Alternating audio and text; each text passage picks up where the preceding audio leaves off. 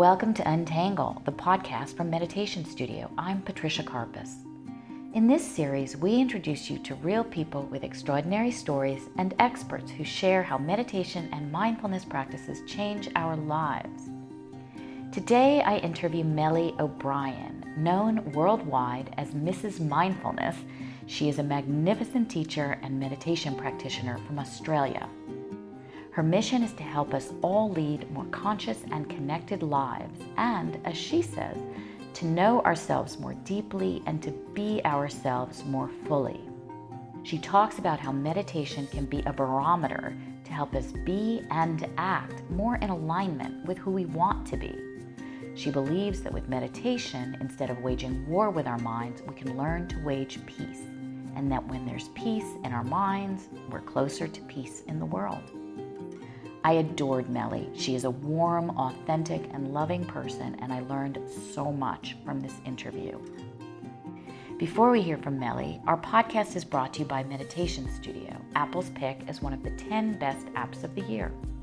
If you want more sleep, to feel less anxious, find more focus and clarity, Meditation Studio is here for you. Download us in the App Store or on Google Play. If you have questions or suggestions for our podcast or app, email me at patricia@meditationstudioapp.com. And of course, don't forget to subscribe to Untangle. We love having you with us. Now, here's Melli.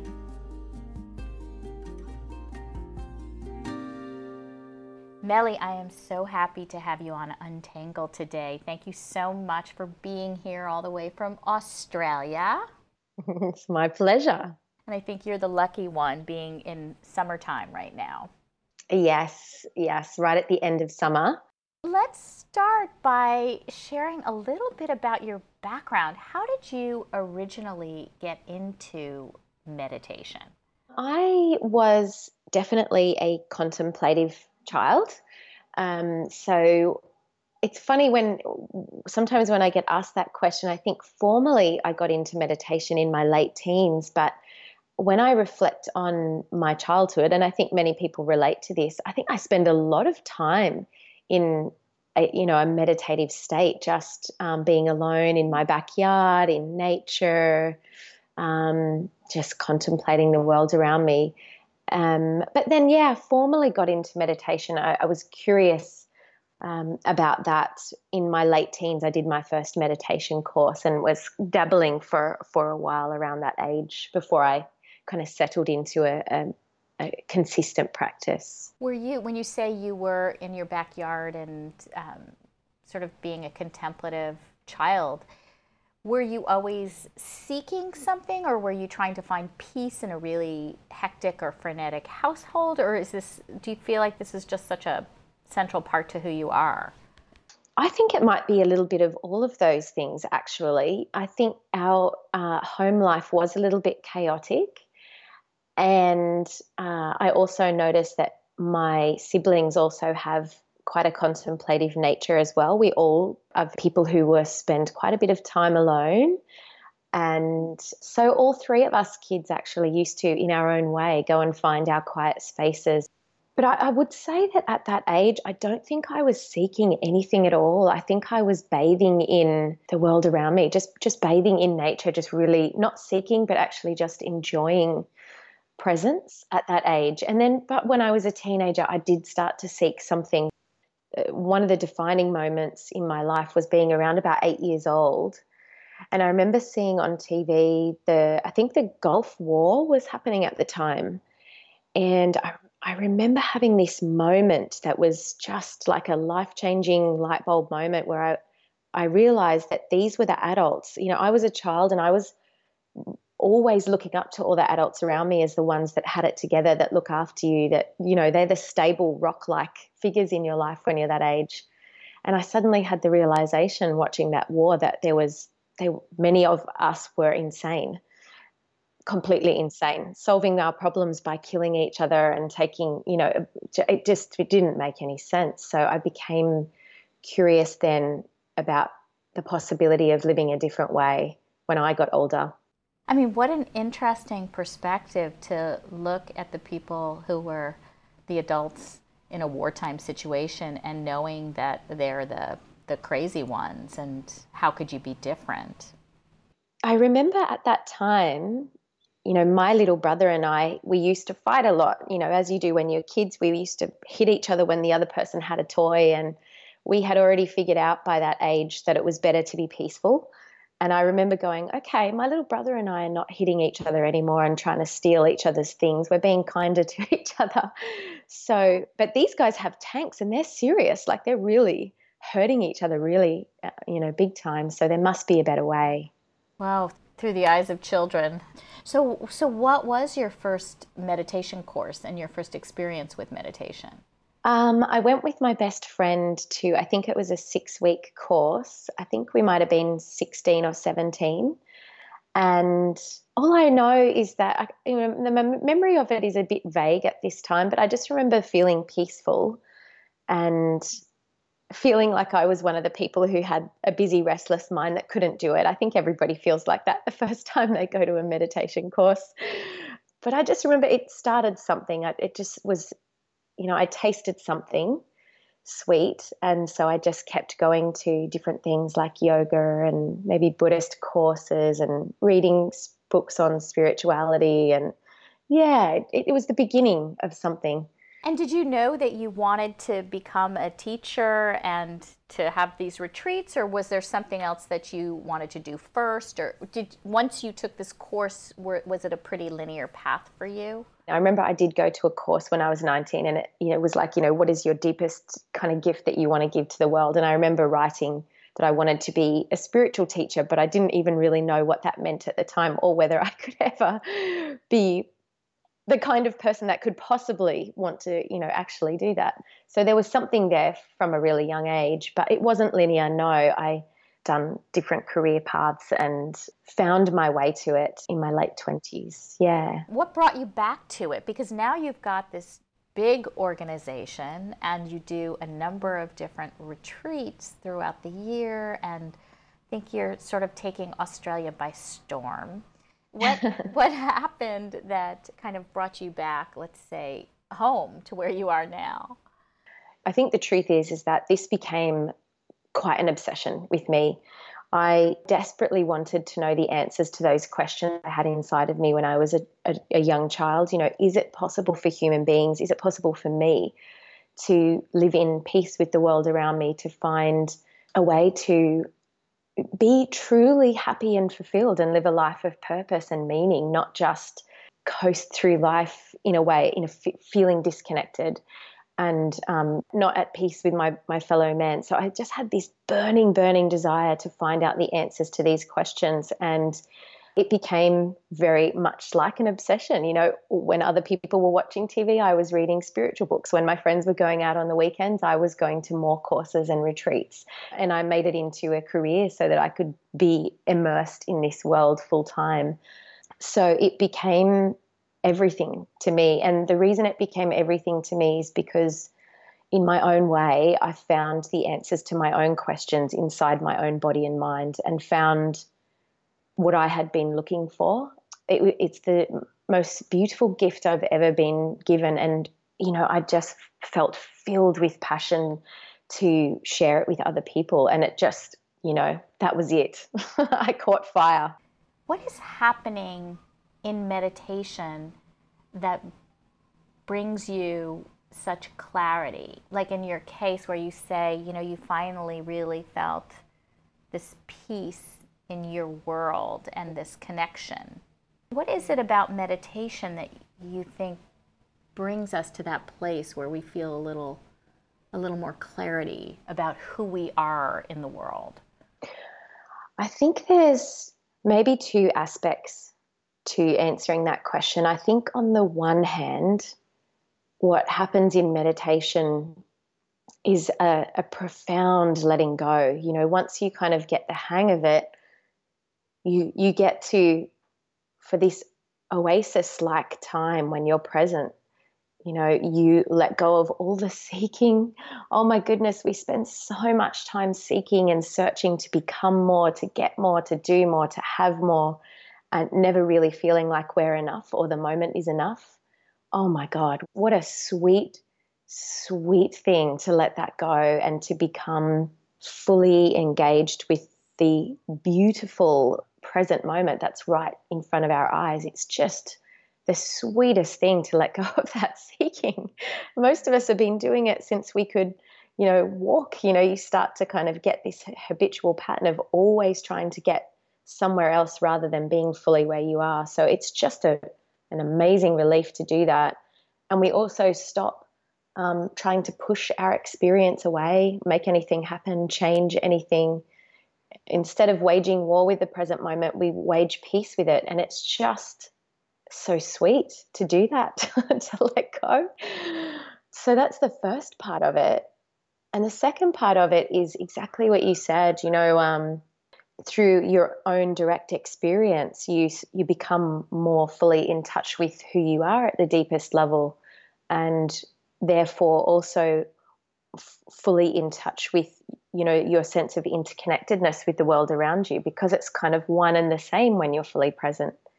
You're fully connected with yourself in the moment, and you're fully connected to life in that moment. And that's fulfillment. That is really the art of fulfillment right there. Fulfillment isn't about going and rearranging all the circumstances of your life until you get everything just so. Fulfillment is being fully alive and fully in touch. I love the language that you're using to describe this. It's so beautiful. And you've talked a bit in some of the blogs that you've written about how we spend so much time on autopilot. And it seems like that's what you're reinforcing here. It's sort of letting go of being on autopilot, or moving from one experience to the next, or pushing the experiences away, but really being with that present moment. Can be such a beautiful thing. And that was transformative for you and led you to want to teach other people to experience this. Yeah, absolutely. And, there's this realization that happens. There's no such thing as a mundane moment. There just isn't. When you're fully alive to it, each moment is so precious and so full and so rich if we'd only show up for it to see it. Why is it so hard for us to show up in our lives in that moment? We are evolving human beings. We're works in progress, and we have a strong tendency to slip into autopilot mode, as you say. And it's, something that we do have to cultivate. This is the way human life is at the moment. We do seem to need to have, for most of us, not all of us, but for most people, we really need a way of cultivating our capacity to be fully awake. Our habits of closure and shutting down and phasing out and clinging are pretty strong. There are reasons that our mind acts like we slip into autopilot for a reason. It does have a function. It's an important function, but the thing is if we slip into autopilot mode too much, we spend a lot of our lives in this kind of automaticity, living out in mechanical, habitual ways of, thinking and living that often don't serve us. So, yeah, it's a habit. You know what habits are like. We have to put some effort and some intention behind wanting to live a more mindful life. Otherwise, we just kind of slip into our old ways. Yeah. I mean, that's why the practice of meditation is so important. And that's, I think, why we use the language that it is a practice, because we have to continue to do it to really see the results of it. Your course is called The Art of Mindful Living, or that's your retreat? Yeah, that's one of my retreats. Yep. So when you bring people together that are in their sort of habitual ways, and many of them are coming from intense jobs or frenetic family lives, and they come to your retreat, what kinds of things are you teaching them, and what do you mean by the art of mindful living?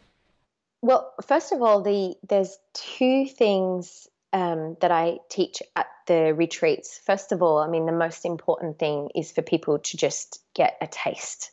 And I love teaching immersive retreats because you do get people away from their frenetic lives, and there's a chance for them to settle in over multiple days and to actually get a taste of what it's like to practice quite a bit, and you have an ashram environment where they can take the things that we're learning in the room out into a kind of simulation of daily life where they're doing all the things they do at home, eating and walking and, brushing their teeth. And so it's a good chance to get a really deep taste. But the other thing that's really important that I do on that retreat especially is I point out the particular patterns of mind that tend to get us caught up the most, because it's one thing to learn mindfulness, but I think it's equally as important to very quickly point out, the basic structure and anatomy of your mind. These are the kinds of things that when you go home, these are the certain mind patterns that you were going to probably want to watch out for. They're the ones that are going to get you caught up. So I have that kind of dual approach of understanding the anatomy of the mind and also just doing the practice, just doing it as much as possible. To answer the other part of your question, the way I see the art of mindful living is it's a two-part process. The first part of the art of mindful living is to know yourself deeply. In other words, you have to be mindful enough, you have to be awake enough to be in touch with yourself. It's the beginning of an unfolding and deepening process, but knowing yourself deeply, in other words, being in touch with who you really are, getting a taste of it, and also feeling maybe a sense of what's important to you, what your values are. And the second part of the art of mindful living, so is know yourself deeply is the first part, and be yourself fully is the second part. And, this is not about just meditation. This is about, conscious living. So what I see is that when we all act in accordance with our own deepest nature, then life feels really good. Some people language this like when you live by your values, your own values, then life feels really good. Life feels really good when you do that. And that's part of the art of conscious living, acting in accordance with your own deepest nature. And what we call wisdom grows the more you listen to and act from your own deepest nature. It becomes like an upward spiral. You become more present, more in touch with yourself, and then you act in accordance with it. There becomes this process, this fluid process of listening to yourself and acting from it, listening to yourself and acting from it. And it's like a muscle that gets stronger and stronger. So, yeah, that's what the art of mindful living means to me. I love that you're talking about know yourself deeply and be yourself fully, and that it's from this sense of listening and then acting from that place. Are there specific tools that you're teaching that align us more with our values, or does this come naturally out of the practice of meditation? I think the answer to that question is probably like both are true. There are tools that you can use to elicit your own values, and that kind of, for many people, helps them concretize what it means when they are living in accordance with their own true nature. So that can be really helpful. And there's actually a 3-part blog series on how to elicit your own values that's on my website. I'd be happy to give you that for your listeners. That will help them go through that process if they want to.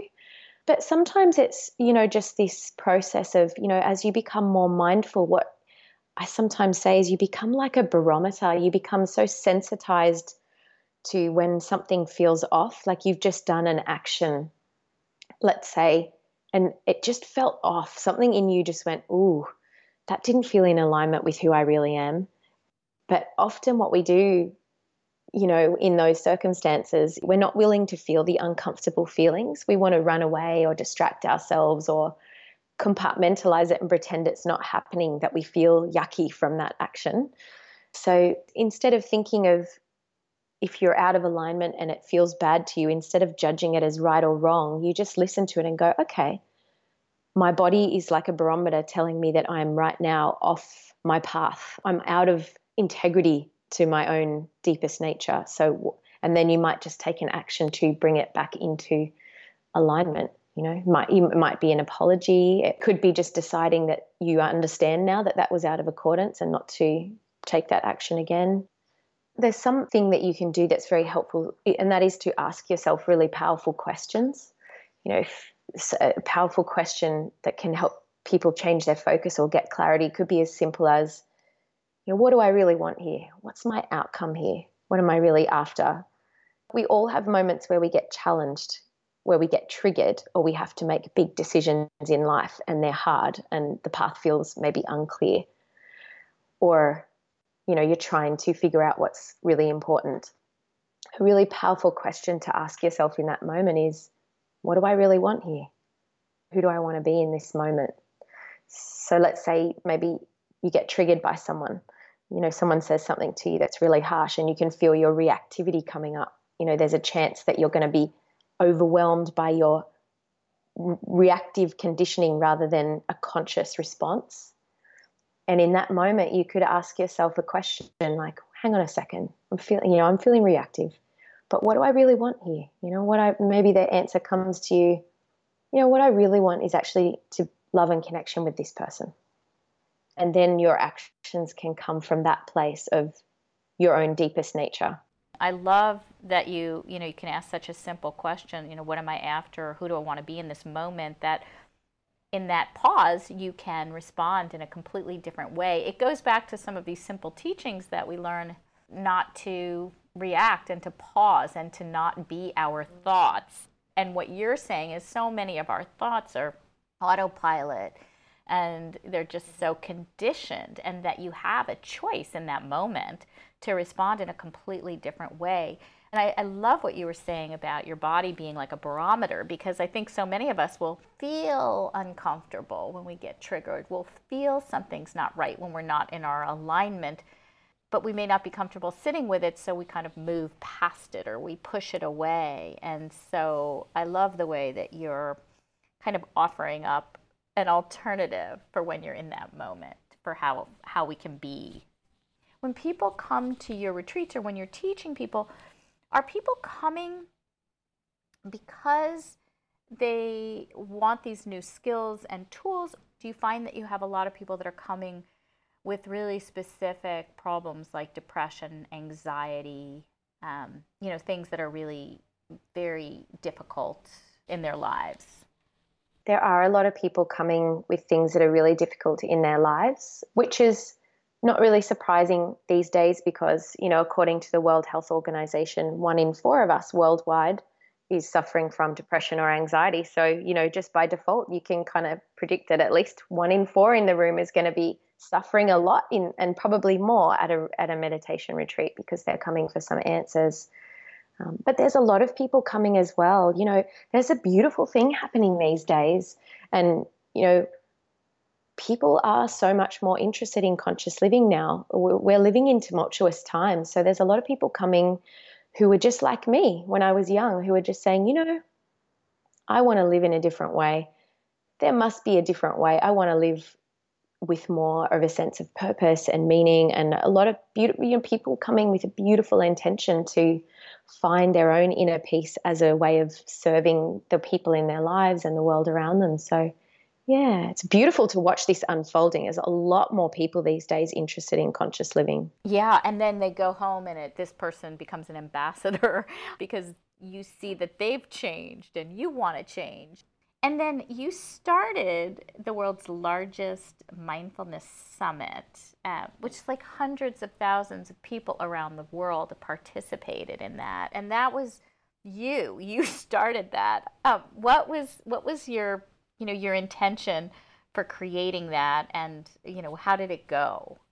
That was quite a journey, the Mindfulness Summit. It was actually my business partner, Matt. He actually originally came up with the idea to do it.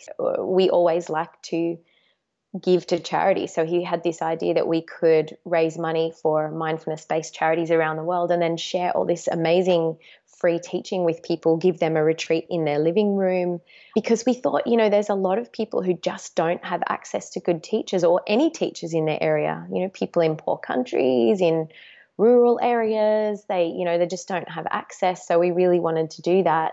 We had a big vision for the Mindfulness Summit, but when 250,000 people turned up and we had to upgrade our servers because our servers were crashing, it was beautiful. Oh my gosh, being a part of that journey and helping shepherd, the unfolding for 250,000 people was just the most precious and beautiful thing, and really surprising to us. We had a big vision, but and it's a really engaged community as well.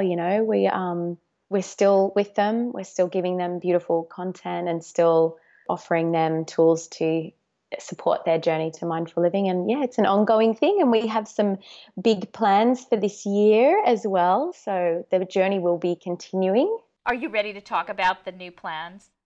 I will say that we have plans for launching a beautiful online learning platform where people can continue that journey, being in touch with the world's best teachers and getting the highest quality mindfulness training on there. And I'll keep you updated with the rest soon. Awesome. That sounds great. And I think you guys are the right people to do that. It's just amazing. There's so many different teachers and there's so many different styles of meditation. And I find that a lot of the people that I talk to are confused about what kind of meditation to do, how often to practice, whether they need a teacher or they can just do it on their own with recording. There are just so many questions. How did you approach that with such a huge base of people? We brought together almost 40 teachers, and the one thing that they all had in common, because this is very dear to my heart, is that there was no sense of dogma. Nobody saying there's one right way for everyone, or and most of the teachers were quite secular. They might have had influences from around the world and different traditions, but they were quite secular in terms of what they were offering, because we had really a broad range of different teachers from different countries and different age groups and all of this kind of thing. But there were definitely consensuses among those teachers about the things that they have seen work in their careers for people. Maybe, some of those things were that consistency of practice is much more important than the length of practice. It would be better to do 5 to 10 minutes of meditation a day and keep consistent with it, or 5 or 6 days a week, rather than doing one big practice a week. There's something better about consistency. There's something better about just doing it over and over and over again daily, and preferably in the morning, because if you do it in the morning, not only does it guarantee that it gets done, but I think more importantly, the fragrance of mindfulness tends to carry you through your day. Yeah, that fragrance of mindfulness tends to stay with you. So there was a definite consensus around that. And I think there is a strong consensus around, just like if you were learning golf, or if you were learning French or another skill, it is really important in the beginning to be, get some coaching or some support from a qualified teacher. Yeah, I often hear people talk about the same, they have the same concerns. They feel like they're supposed to be emptying their mind of thoughts, or they get really impatient with themselves and become critical, or maybe they fall asleep. You hear all of these things, and the nice thing about being in a class or a community or being able to talk to other people is that you realize that everybody goes through that. That's just part of the process. So I think that's something else that's really kind of good to learn when you're connecting with other people. Yeah, and there's also, it's all of that is so true. I mean, anybody who's meditated over time will also tell you, and you and I have probably experienced this quite a bit too, when you meditate in groups, there seems to be a kind of quite a powerful shift in the room. There's something about people getting together and practicing in a group that really seems to intensify our ability to be awake. You would think that the energy of all of these other people in the room might be distracting, or you might want to crack your eye open a little bit to see what other people are doing, or versus when I'm in my own space and I'm meditating, I'm like, okay, I want to get up and have coffee, or I want to do the next thing. So it is true that being in a room with a lot of people sometimes can be much more inspiring in a way. What do you think is actually happening there? I think there might be a few things happening. There's probably some really simple practical things, like just the fact that you've taken that time completely separate. You're not going to get up and make a cup of coffee while everybody's watching. Right. There's some degree of like a stronger intention to be present. But, I think there's something else happening. I can only take a few guesses at it. I've just noticed it again and again. There's a palpable shift in how present everybody's able to be. I know there's some really interesting brain science coming up about, Dan Goleman wrote a book recently, Social Intelligence, about how when people are together in groups, their brains tend to synchronize. And so there could be something happening there where there's, a couple of people in the room that are shifting into presence, and then it's assisting the rest of the people in the room to shift. It could be something like that. And there could be other things going on that I don't yet understand, but I experience it, but I might not understand it yet. You also share poems and quotes on your website and in your retreats. Do you have any favorites that you would love to share with us? I do have a favorite that I often share when I do public speaking, and I share it at every single retreat. It's actually an old Chinese proverb that says, if there's light in the soul, there will be beauty in the person. And if there's beauty in the person, there will be harmony in the house. And if there's harmony in the house, there will be order in the nation. And if there's order in the nation, there will be peace in the world. Thank you so much for sharing that with us and for sharing your wisdom and your amazing background and your story. I'm so happy we were able to do this today. Yeah, and thank you so much for the invitation. I love the work that you guys are doing, and it's just a pleasure to be with you and your community. Oh, thank you. Thanks so much to Melli for her beautiful insights and wisdom. The handouts she mentioned can be found at mrsmindfulness.com. If you want more specifics, just email me. Once again, if you have feedback or suggestions for guests, email us at patricia@meditationstudioapp.com. And don't forget to check out Meditation Studio app in the App Store or on Google Play. We'll see you next week.